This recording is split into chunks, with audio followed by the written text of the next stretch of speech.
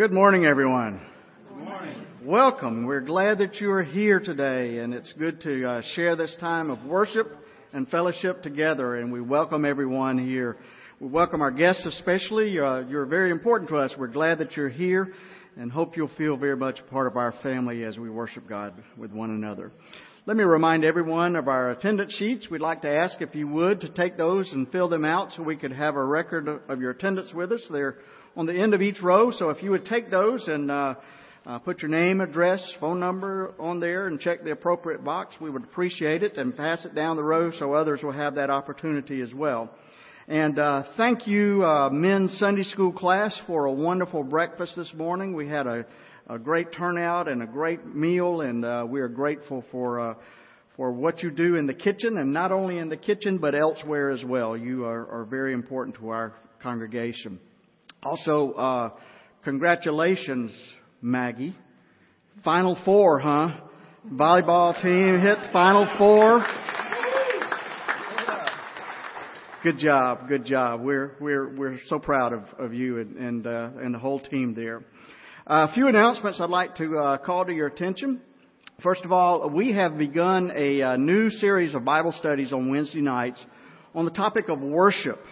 And this past Wednesday, we talked about, it's kind of surrounding 5 different areas of worship. This past Wednesday, we talked about gathering, about what we're doing right now during worship, the early parts of worship and why we gather. And so let me challenge you now, even as we are gathering for worship, to ask yourself the question, why am I here? What am I doing here? What brings me here to worship God with these people every week? And just think about that as we gather for worship, because it's an important time. So let's be thinking about that. This coming Wednesday, our topic will be confessing. And so we want to invite you to be a part of that. We have our dinner at 5:45, and then our Bible study at 6:30. And so we invite you to come and have a meal with us and then stay for our Bible study afterwards. Also, we continue to need your help and your support of our Upward program that's happening each Saturday. We have a couple more weeks ahead of us of games, and hope that you can come and participate in that. And also take note of our awards night that's coming up on November the 23rd, and that will be featuring Tony Wolf. Tony has been with us before. He's a man, I'll tell you what, he's a ball of energy, and he really gets these kids excited and has a great program. And so I hope that you can be a part of that as well.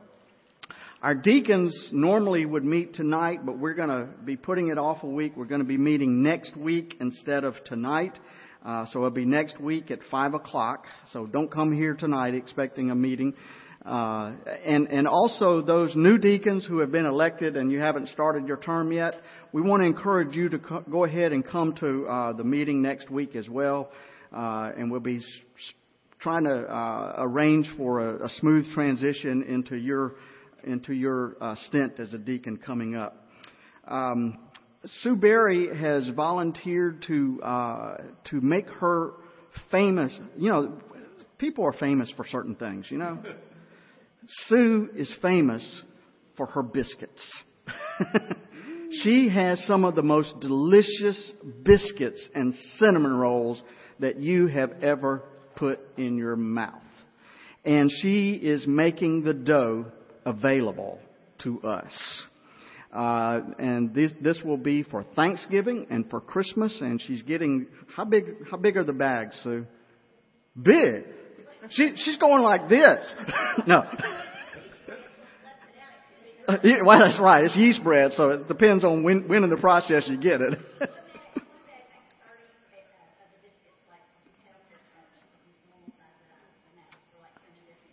Okay.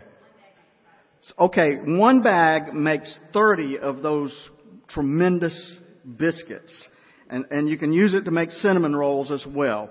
So one bag makes 30 of those, and she's making those available for $15, and all of the money that she gets goes towards our mission projects. So thank you, Sue, for that. We really appreciate that, and I bet you'll have a lot of people taking advantage of that. So get your dough ready. Brittany, where are you? There she is. She had an announcement as well.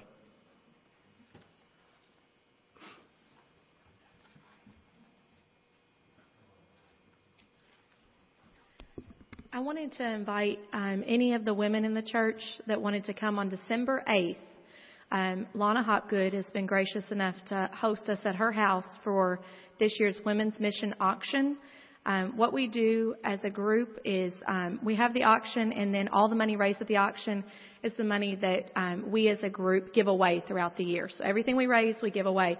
If I have a penny left when we have this again the following year, they get angry with me. So we find many missions to give the money away to.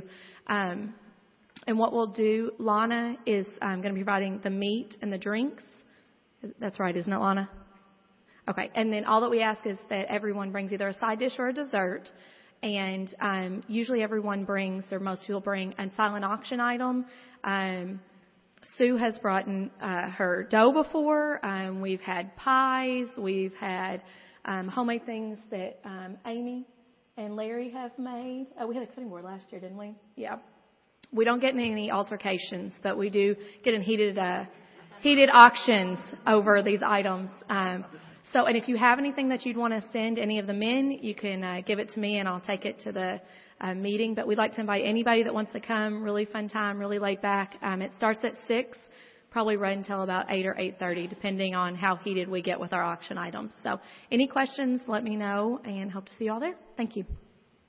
Great. And you mentioned something about pies, and that sparked something that I'm reminded to tell you about.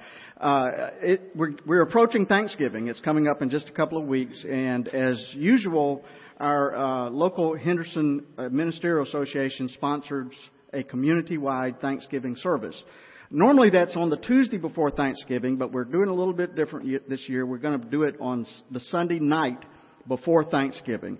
And so that is November the 22nd. It will take place at St. Paul's Episcopal Church. It'll be a different kind of a service. I don't think there's going to be any preaching at this service. I thought I'd get an amen for that. Okay. But there will be a lot of music, a lot of some testimonies, and as a matter of fact, if we want to provide some music, we can jump in there as well. And the reason the pies came to mind is that they're asking each church to provide 4 pies, and we're going to have a time of fellowship afterwards. So if anybody wants to make a pie for the community service, let me know, and we'll plug you in there. Let's sing our song of gathering now. Father, I adore you. Let's stand and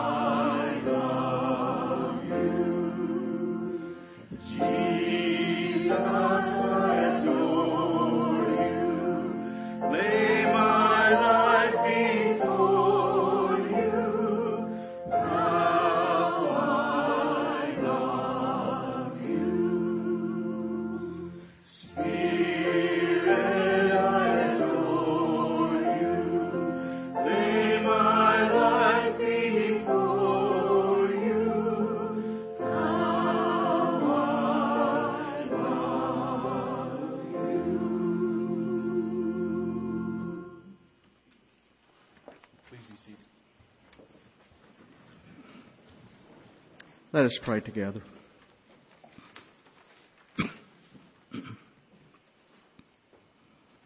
O God, in whom our lives find meaning, by whom our lives are sustained, we offer to you our praise and thanksgiving, for you alone are the creator of the universe. Before this world existed, you were God. Before time began, you were God. And we confess that such greatness is beyond our knowing. But you have chosen to know us, to call us by name, to love us, to care for us, to become as we are, to suffer the pain that we feel,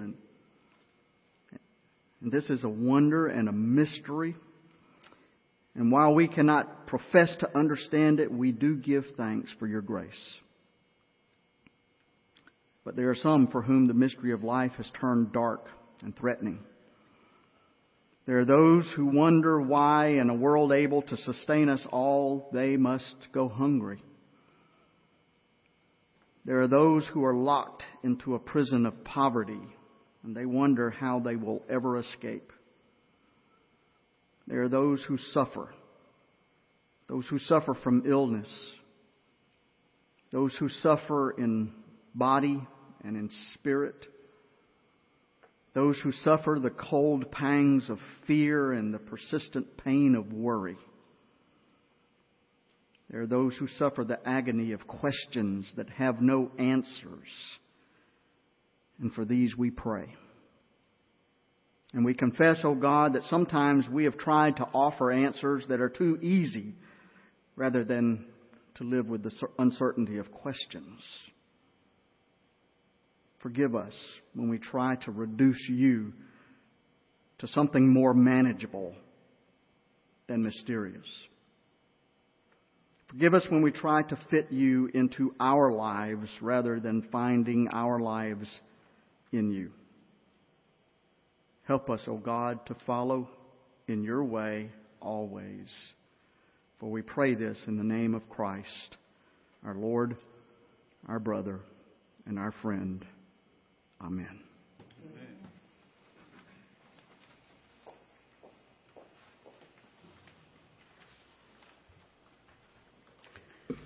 Let's join together for our responsive reading.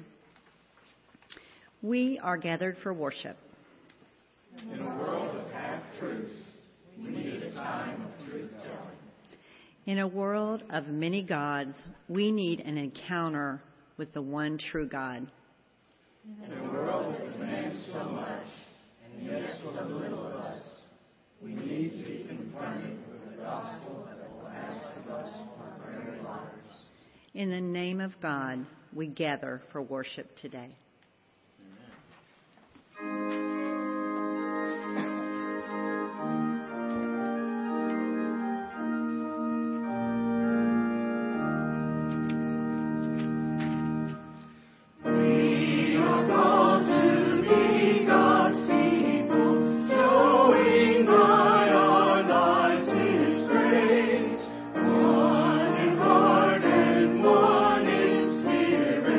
Side of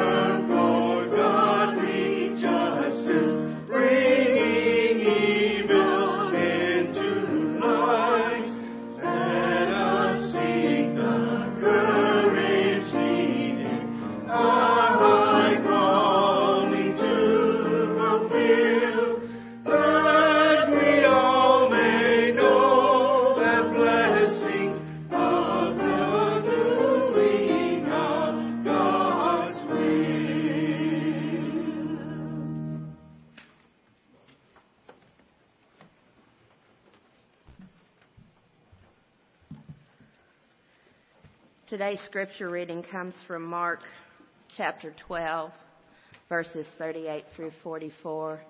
If you want to follow along in your Bibles, your e-readers, or up on the screen. As he taught, he said, "Beware of the scribes who like to walk around in long robes and to be greeted with respect in the marketplaces and to have the best seats in the synagogues and places of honor at banquets. They devour widows' houses for the sake of appearance, say long prayers. They will receive the greater condemnation." He sat down opposite the treasury and watched the crowd putting money into the treasury. Many rich people put in large sums. A poor widow came and put in 2 small copper coins, which were worth a penny. Then he called his disciples and said to them, "Truly I tell you, this poor widow has put in more than all those who are contributing to the treasury, for all of them have contributed out of their abundance. But she, out of her poverty, has put everything she had, all she had to live on." This is the word of the Lord. Thanks be to God. Come on down, boys and girls. I got a gift for you today. Good morning. You like surprises? I do too. But before we get to the gifts, we got to have a little talk, okay? There's always a price for something. Come on, guys, come on down. So I want to talk to you about something that we all have with us today. Even the adults have this with us today. No two of us are wearing the same of them. And there's a left one and a right one. Shoes. That's right. How about, check out this pair of shoes. Do you believe that these shoes were once Greg Gibson's? These are some fancy shoes, boys and girls. These are zeros. Yeah. Would that fit on that foot today? No way, Jose. I'll let you pass those around. Look at them. Take a look at them, yeah. So what do we use our shoes for? To walk, to protect our feet. That's a good one. What's another one we use our shoes for? Keep from getting diseases on your foot. Very, very good. I used a pair of bowling shoes this week to bowl with. And so you didn't get hurt by the bowling balls. Yeah, and they're really kind of slick on the bottom.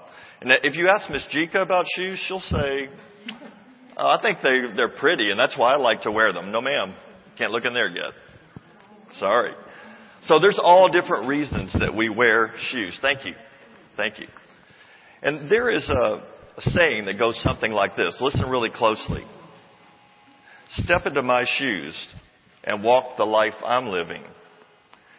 Get as far as I have, and just maybe you will see how strong I really am and understand me just a little better. So what does that mean? Walk in my shoes and understand where I'm come from or where I'm going. What does that mean?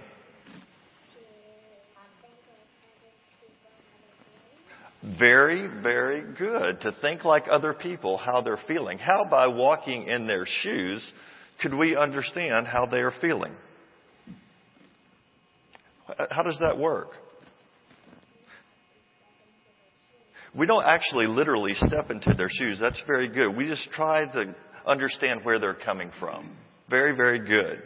Do you ever see classmates on the playground or in the lunchroom that look sad? They ever look sad, some of your friends? Yeah. They do? We have no idea what they're going through. Why? We don't wear their shoes.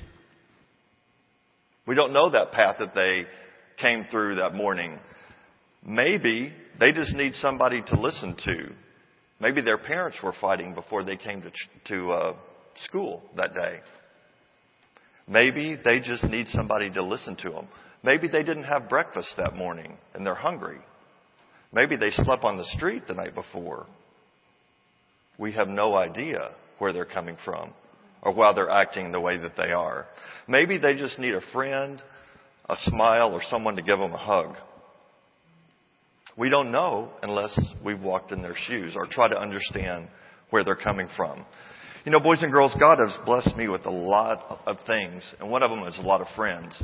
And I'm very, very grateful for the friends that God has blessed me with. You probably have some special people that you call friends, don't you?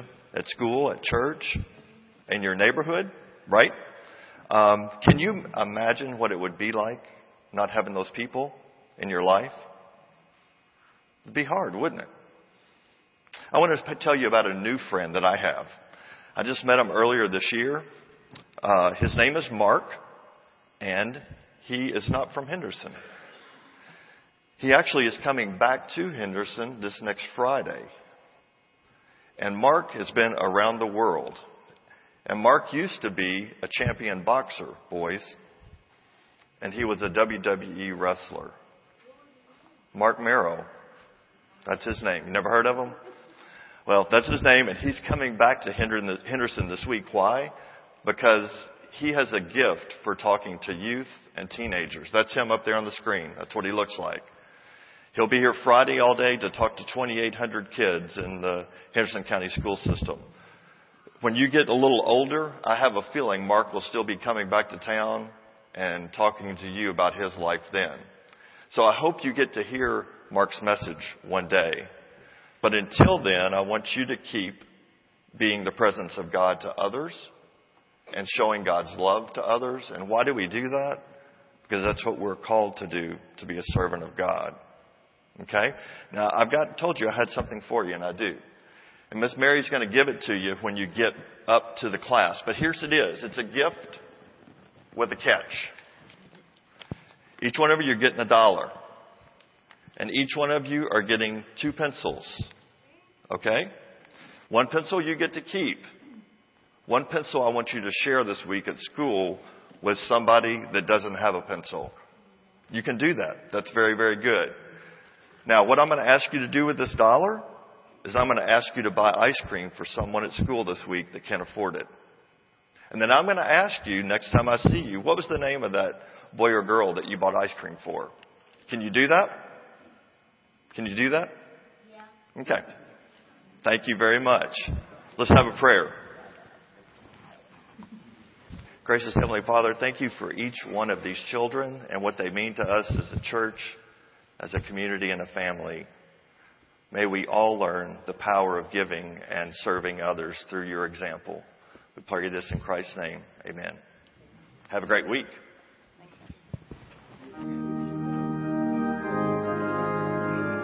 Let us stand and sing our offertory hymn, page number 54. Great is thy faithfulness.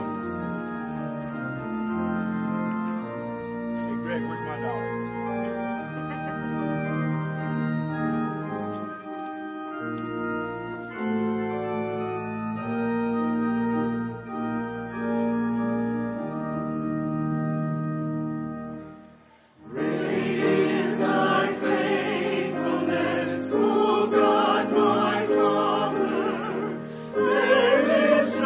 Shadow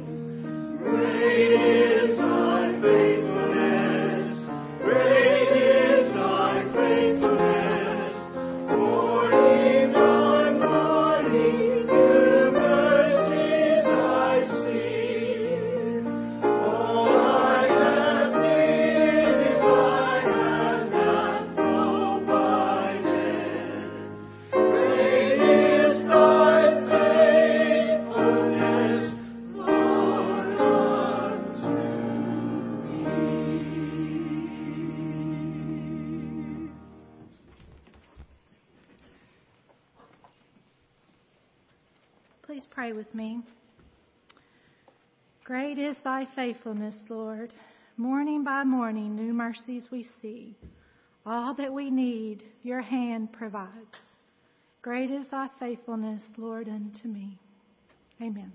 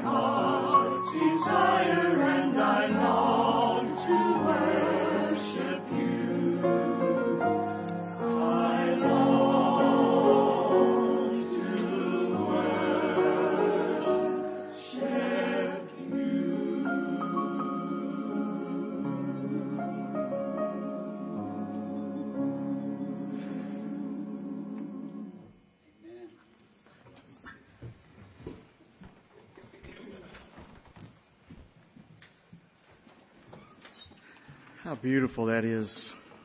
And I hope that that is the prayer of our hearts, that we long to worship God as a deer pants for water.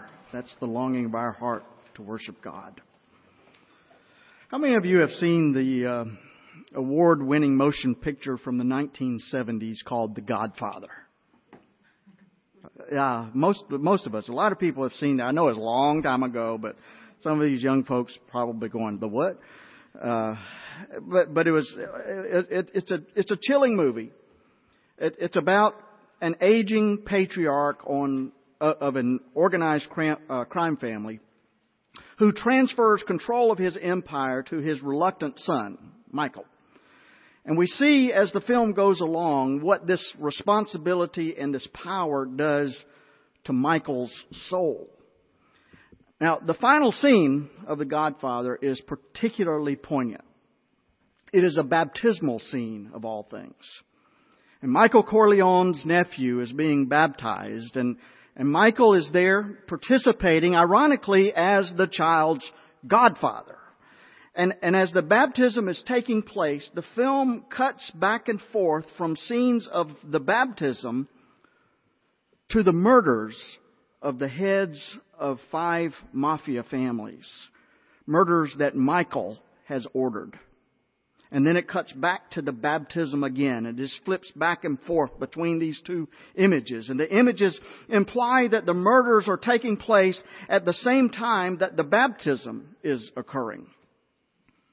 And the irony between these different scenes is amazing. As the juxtaposition of the baptism and these gruesome murders takes place, the music and the voice of the priest seems to get louder and louder with each murder. And the voice reaches its loudest point when the priest asks Michael if he rejects the glamour of evil and he rejects Satan and all of his works. And the scene then cuts and shows Michael's rivals being murdered by his men. And then at the end of the scene, it solidifies the idea that Michael is now the new head of the Corleone crime family. Some of you may remember that powerful scene. It's one of the most dramatic portrayals ever filmed, not only of corruption and violence. As a matter of fact, it's on YouTube. You can go out there and see it if you want to. I started to show it today, but it's a little graphic. And I didn't want to offend anybody here. But it's a dramatic scene, not only because of its corruption and its violence, but also because of the sheer hypocrisy of it. Here we have a baby being baptized, while at the same time, the godfather of this baby, promising to be a good Christian example for his nephew, is having all of his rivals murdered. But one commentator suggests that the juxtaposition of these merciless images from the Godfather is no more jarring than the words of Jesus in today's lesson. Speaking of some of the teachers of the law in his time, Jesus says, "They devour widows' houses and for the sake of appearance say long prayers." Now let's think about that for a minute. This is certainly a disturbing connection. Devouring widows' houses and saying long prayers. Now, I confess, I have personally been guilty from time to time of saying some long prayers. And from time to time, I've also been guilty of devouring unhealthy junk food. But I hope I've never been guilty of devouring a widow's house. So what's Jesus talking about here? Well, Jesus warned the people of his day to watch out for those teachers of the law who seek praise from common folks while at the same time abusing their positions of power. Listen to what Mark says. As he taught, Jesus said, "Watch out for the teachers of the law." They like to walk around in their flowing robes and be greeted with respect in the marketplaces and have the most important seats in the synagogues and at the places of honor at the banquets. Now, all of that seems fairly harmless, though maybe a little bit hypocritical. Flowing robes and important seats. I mean, who among us doesn't like to dress nicely and be treated with honor? Who doesn't like the best seats in the sanctuary or probably nobody, because nobody's sitting there.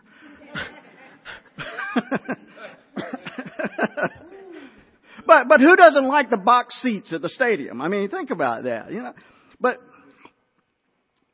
it is Jesus's it is Jesus's next charge that's really jarring, because he says that these religious leaders devour widows' houses, and for a show they make lengthy prayers.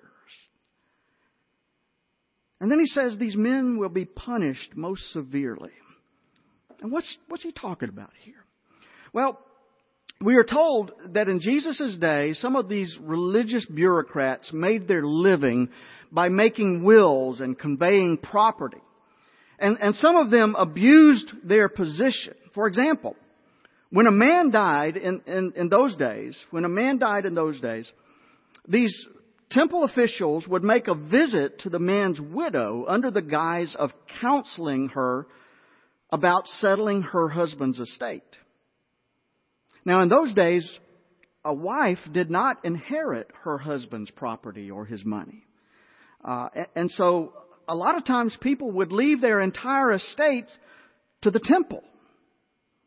And so these temple officials would evict these poor widows from their homes and take their property for themselves. It was a despicable practice. And Jesus gave it the condemnation that it deserved.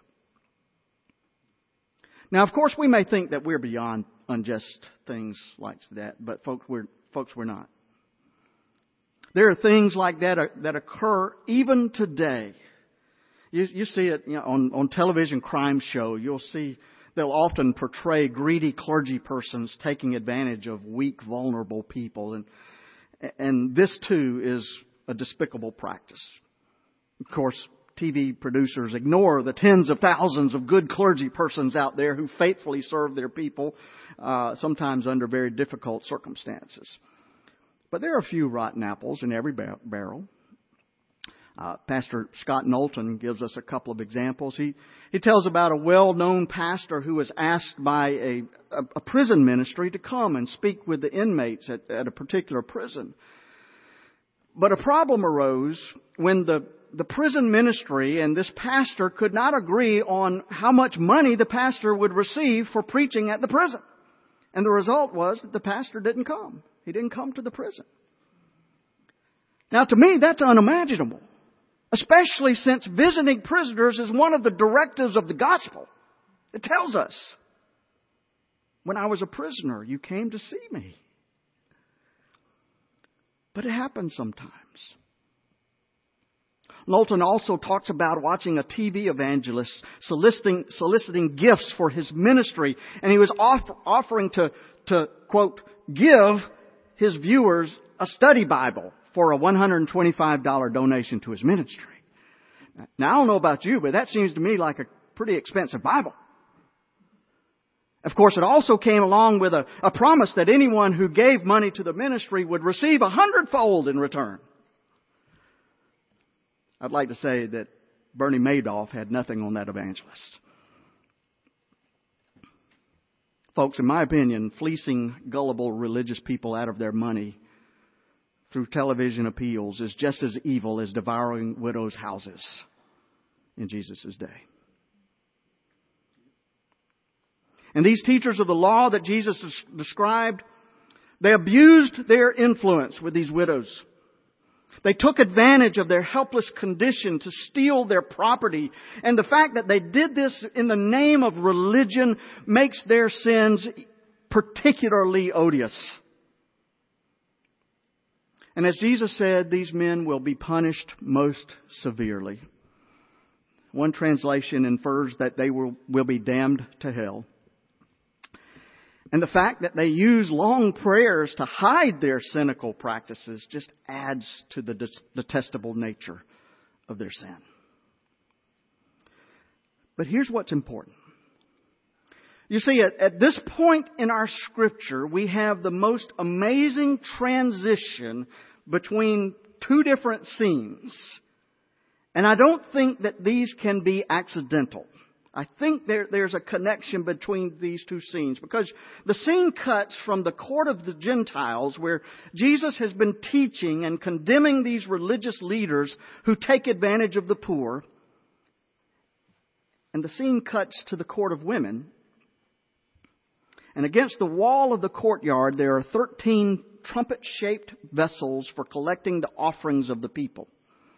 And Jesus is just kind of sitting back, taking it in, observing how the Passover crowd is putting their money into the treasury. And in contrast to the many wealthy people who are giving large amounts of silver and gold coins with a lot of hoopla and pomp, his attention zeroes in on one poor widow. She is dropping into one of these vessels 2 small coins. They were called lepta. It's the smallest bronze Jewish coin in circulation. It's worth only about a penny, probably even less than a penny. And Jesus looked at her gift, given in secret, without any show or with expecting no praise. And Jesus said, I want you to know that this poor woman put more into the treasury than all of those others combined. For they gave out of their wealth, but she, out of her poverty, put in everything she had, all she had to live on. In other words, she gave the church her last 2 cents. Now we might say, what wonderful faith in God. And it was. But here's what both disturbs me and also gives me hope. What if she was one of the widows who had actually been victimized by an unethical temple official? Now think about that for a moment. Is that why these 2 scenes are connected together? Are we to assume that her house was devoured by these religious leaders?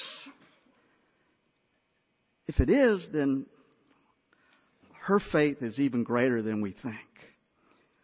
You see, she may have been giving her last few cents, while at the same time she had every right to be angry with the religious authorities.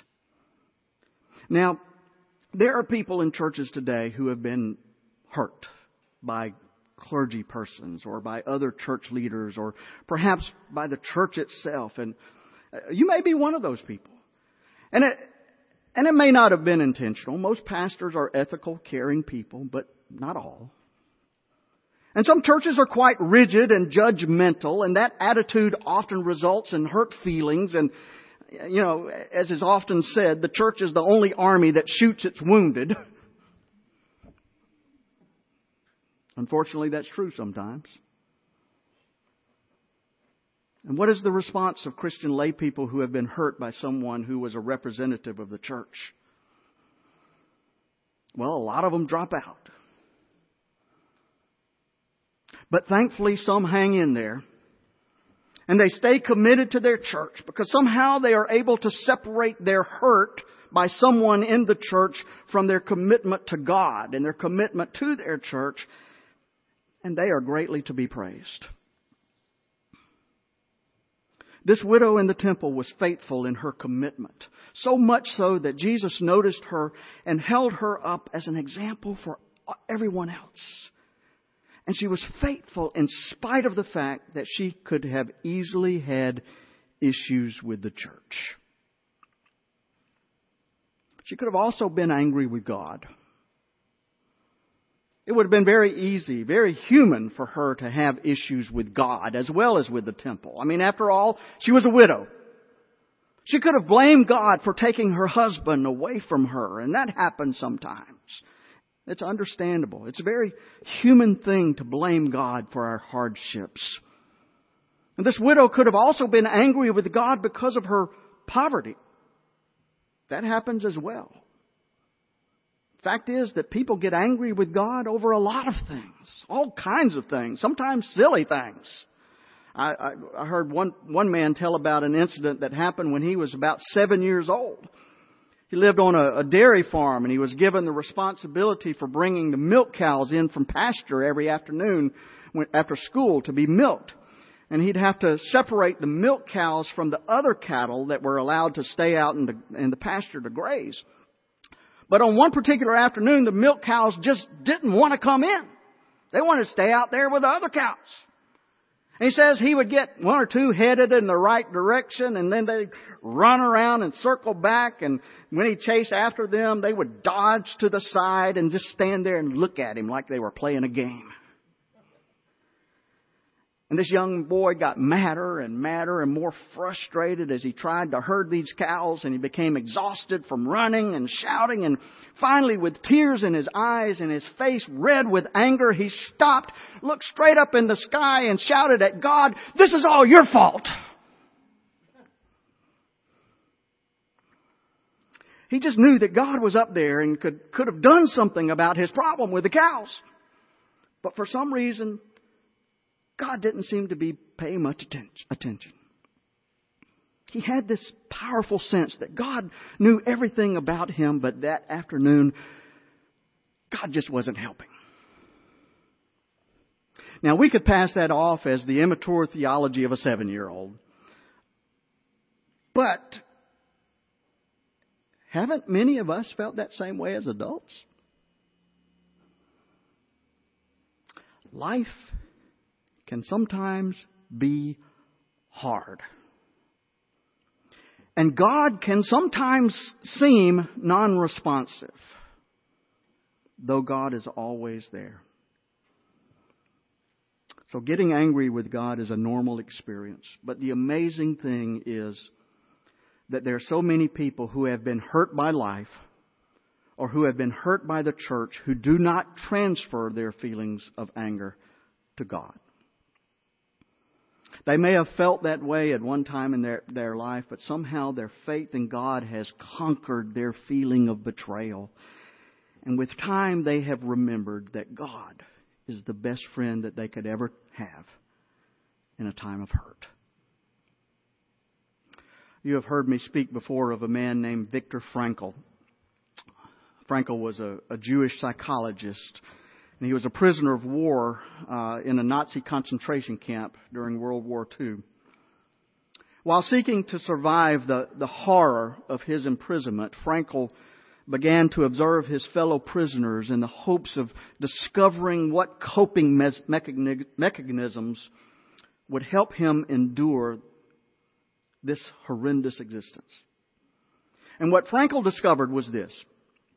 Those people who could not accept what was happening to them, those people who could not make their present suffering fit into their faith, who could not find its meaning in their worldview, they were the ones who lost all hope. And eventually they gave up and died. But those who were able to find a meaning from their faith to fit their circumstances were also able to find a hope for a future beyond their present suffering. And so they could accept what they were enduring as a part of their existence, and they survived. Apparently, this poor widow in Jesus' story was in that group. She was able to incorporate her present condition into her faith and find meaning in it. And so her faith in God remained strong even though her life was crashing down around her. And she knew that when she threw those last 2 cents in that offering plate, she knew that God was going to take care of her. He would provide somehow. She would survive. Which obviously shows us that she was a woman of courage and maturity and strong faith. Jesus praised her because she gave out of her poverty, and she gave everything that she had, while others had given out of their abundance at no real cost to themselves.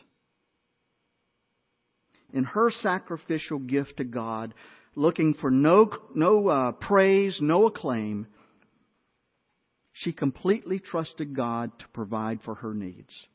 And so Jesus used her as an example to teach His disciples the value that God places on wholehearted commitment. Now, I don't think it was an accident that Mark places these two stories side by side.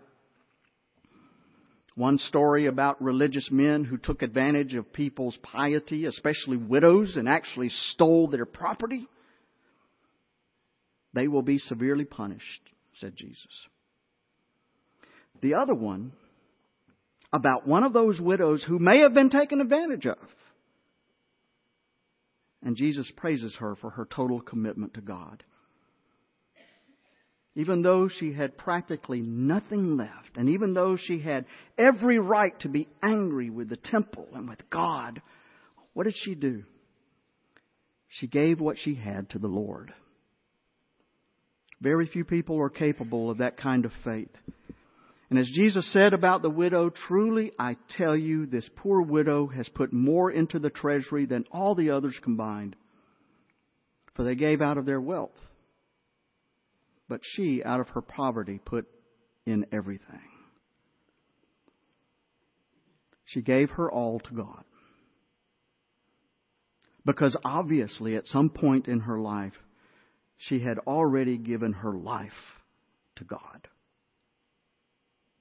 And this is my prayer, that each of us here today would follow her great example and give our lives fully and wholly and completely to the Lord.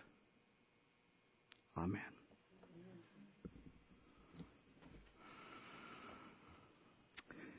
What a great song to end with, our closing hymn for today. Have thine own way, Lord. This could be written by this poor widow, I think. Have thine own way, Lord. Have thine own way. Thou art the potter, I'm the clay. Mold me and make me after your will. Have thine own way, Lord. Have thine own way. That's the prayer of someone who has fully and totally and completely given their lives to God. We are saying to God, I trust you. Though I may not have much, though I don't have fancy clothes or a lot of money, drive a fancy car, though life seems crashing down upon me, I trust you, God, because I know that you've been there for me always. And so I'm trusting you now to have your way. Have your way. Let us sing together our closing hymn as a prayer. Have thine own way, Lord.